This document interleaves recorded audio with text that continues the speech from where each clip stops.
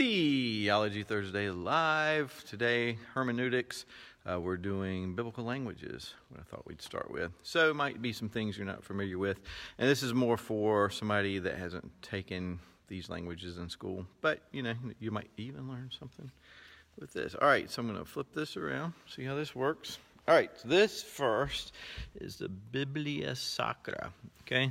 This was the most expensive book I had ever bought at the time I bought it. I can't remember how much it was. It was over $100. Seminary, when you're in school, you got to bow what they tell you. But I was glad I did. So you open it up, and there is, see if you can see it, this Greek New Testament written in Greek. All right, that's the original language it's written in. And then you get this cool-looking stuff. That's the Hebrew. And this is on Jeremiah. Okay, Jeremiah. And if you didn't know, it's over there in Latin, I think. And then down at the bottom here, it has all these things, little footnote-looking deals. This is called the textual apparatus. And it makes no sense unless you have the book that tells you how to make sense of it, which is pretty cool because it does tell you all these different. Okay, like number 5 here. Eniptois.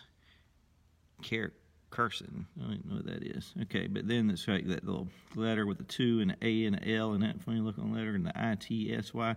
Those are all different manuscripts that you may have a difference in. So sometimes there's the idea that, you have all these manuscripts out there, and some of them disagree in some places. Some of them have a different letter here or a different word there.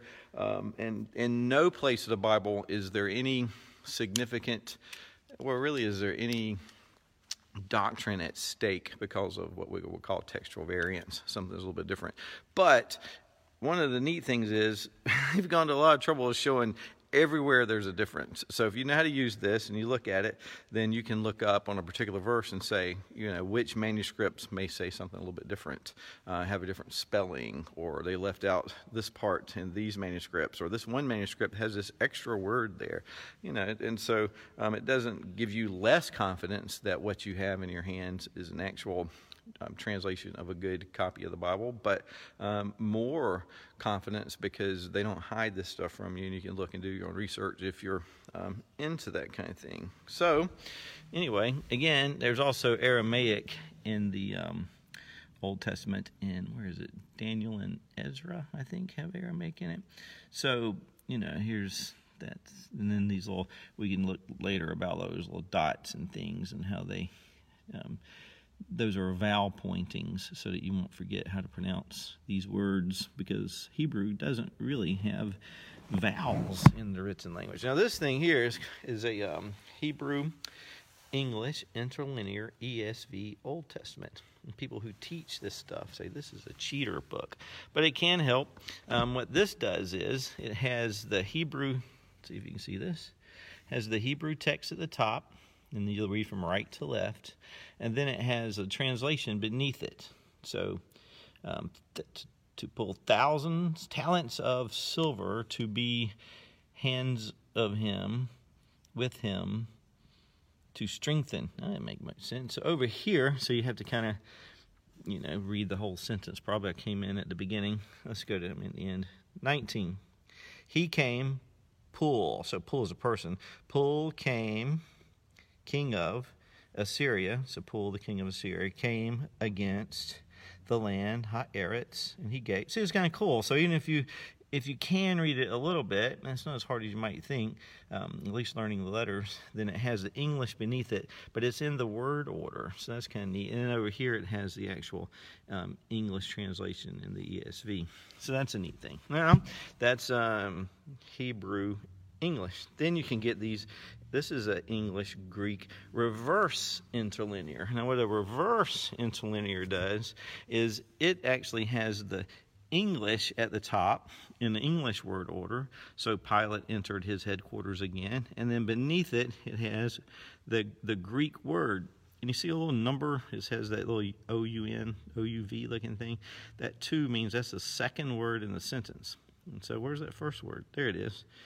entered. So if you wanted to know the word order and you were that worried about it or interested in it, then you can say entered, therefore, so entered, and so you find number 3. But if you're really concerned about word order, you don't use reverse interlinear. This is good if you want to try to remember your Greek a little bit. So when you're reading the English, you can see the Greek word below it. Okay, it's just a little helper thing that you might not realize. Now, here's the thing. If you're a student of Greek at all, this is the best thing. Here's the cool thing about learning how to read biblical Greek or biblical Hebrew is you only have to learn how to read it. You don't have to learn how to hear it. You don't really learn how to speak it. You just have to read it. Now, that being the case, the number of words you have to learn are limited. So this is a list of all the words occurring more than 500 times in the New Testament, and they're in alphabetical order. So that word there is anthropos, and it means man. That's where we get the word anthropology from. Now, a cool thing about Greek is we get a lot of our words from Greek, so it's very helpful. But if you learn how to read Greek, and you memorize those words, that right here is down at the bottom. The third one up is ego, eimi. See those two words? I am. So Jesus says ego, eimi, I am. So you get these words. So it's that many words. So if you memorize these words and definitions, you know words that appear more than 500 times in the Bible. So then it just goes down to less and less. So that was a really cool way of learning this stuff. Then you get these things. This is Theological Dictionary of the New Testament. You get a Theological Dictionary of the Old Testament, too. This is in, I don't know how many volumes. There's a whole bunch of them down there. I have another set from a different source, too. And so what these things do is it has, so you look up a word, and the way this one is set up, you really sort of need to know your Greek a little bit to be able to read it. There's other ones that if you just look up the English word, wow, this is orge is the word I happen to come across. Oh, there's a good one. Ophthalmos. All right, here we go. Now, sorry for all that flipping. Ophthalmos. It means the apple of the eye. Then eye, from Homer and whoever Hess is, mostly plural.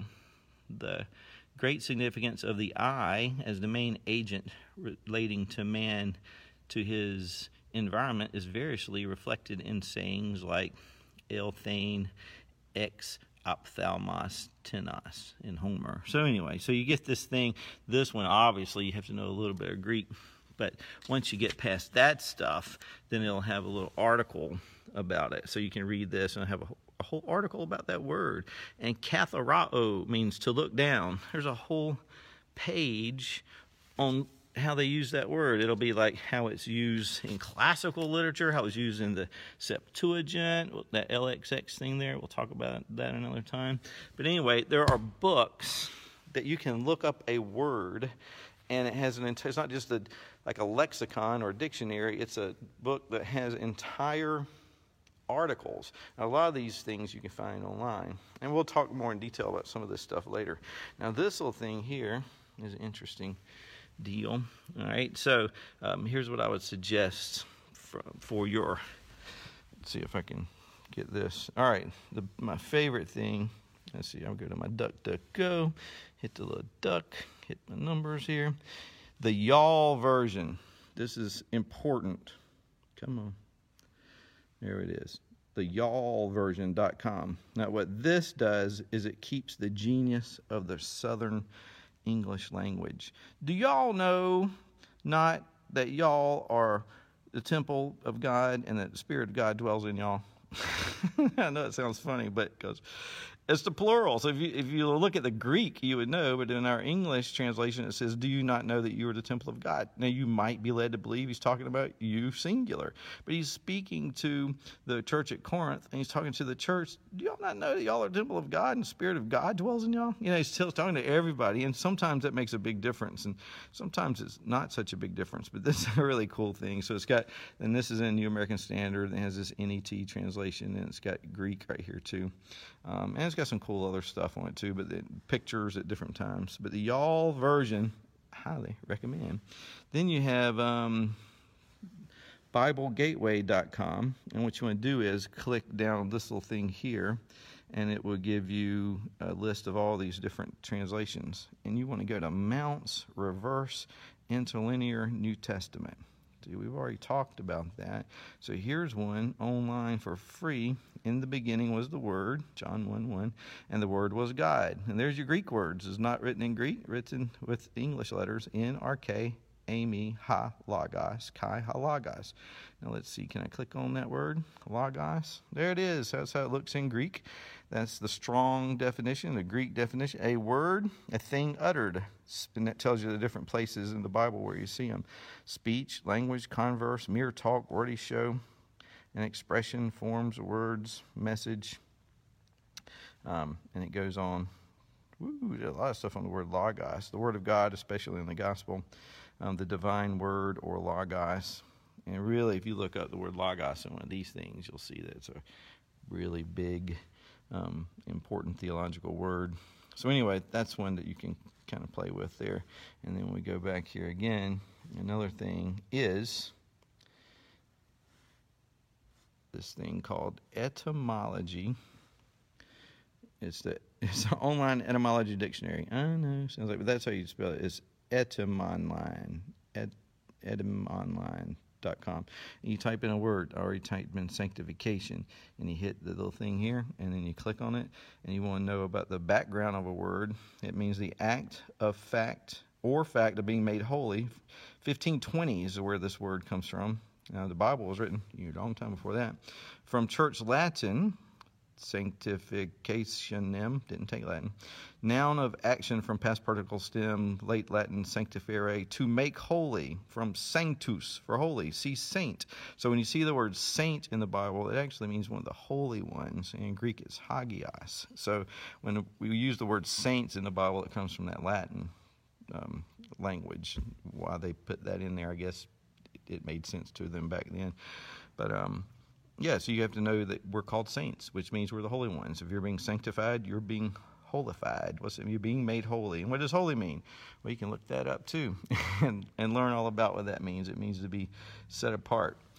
And then let's see, the other thing that I use too, I use this thing called Bible study here. I think it's actually called, I thought it was an and Bible, but I guess you look up Bible study, and it has the different translations. You can click this little thing. It looks like the weird letters right there, and it puts all these numbers in between. And so if you want to do like the word hearts, you click on the number, and then down here it pops up, and it says cardia, prolonged from the primary car, from the Latin, heart, figuratively to thoughts or feelings. Also, the mind. You can be brokenhearted, etc. And you can find all the occurrences. Look at all the places the word, that Greek word for heart is. And so, that's kind of a cool thing. So it says Bible study. I thought this was called the And Bible, but then it has different translations. You can do English, Greek, Hebrew, and a Haitian translation here too. That's kind of cool.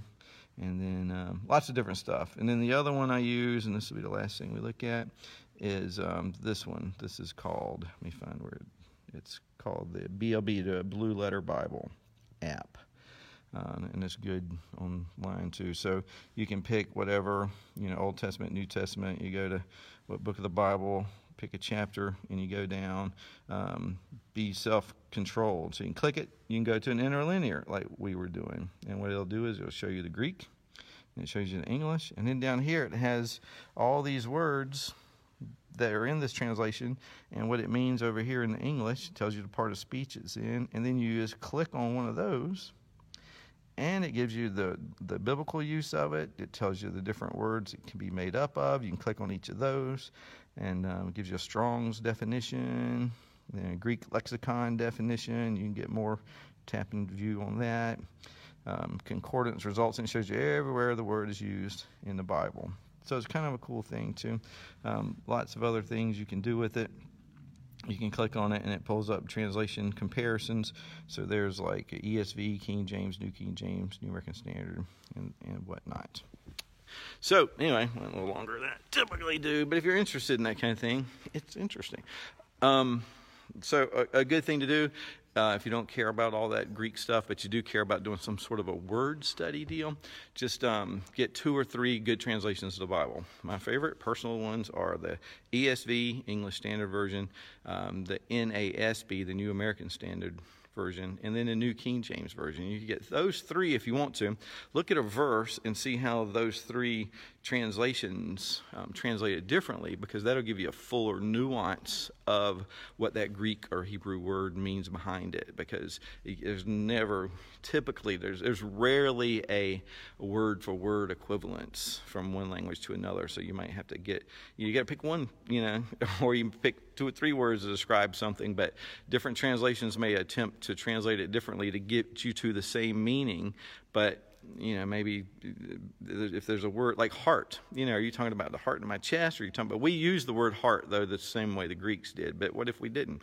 So you'd have to come up with some other way of doing it. All right, there's enough of the time here. There's lots of things online that are available now that if you want to know more about the language behind your translation, because your translation does a great job, it pulls it so you can give you your heart language, and you can read this stuff in your own heart language, as Jars talks about, but it also a little bit you're reading, you get a little something in between you and the original language.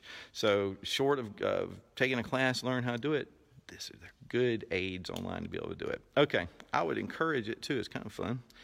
If you think it's fun. All right, God bless.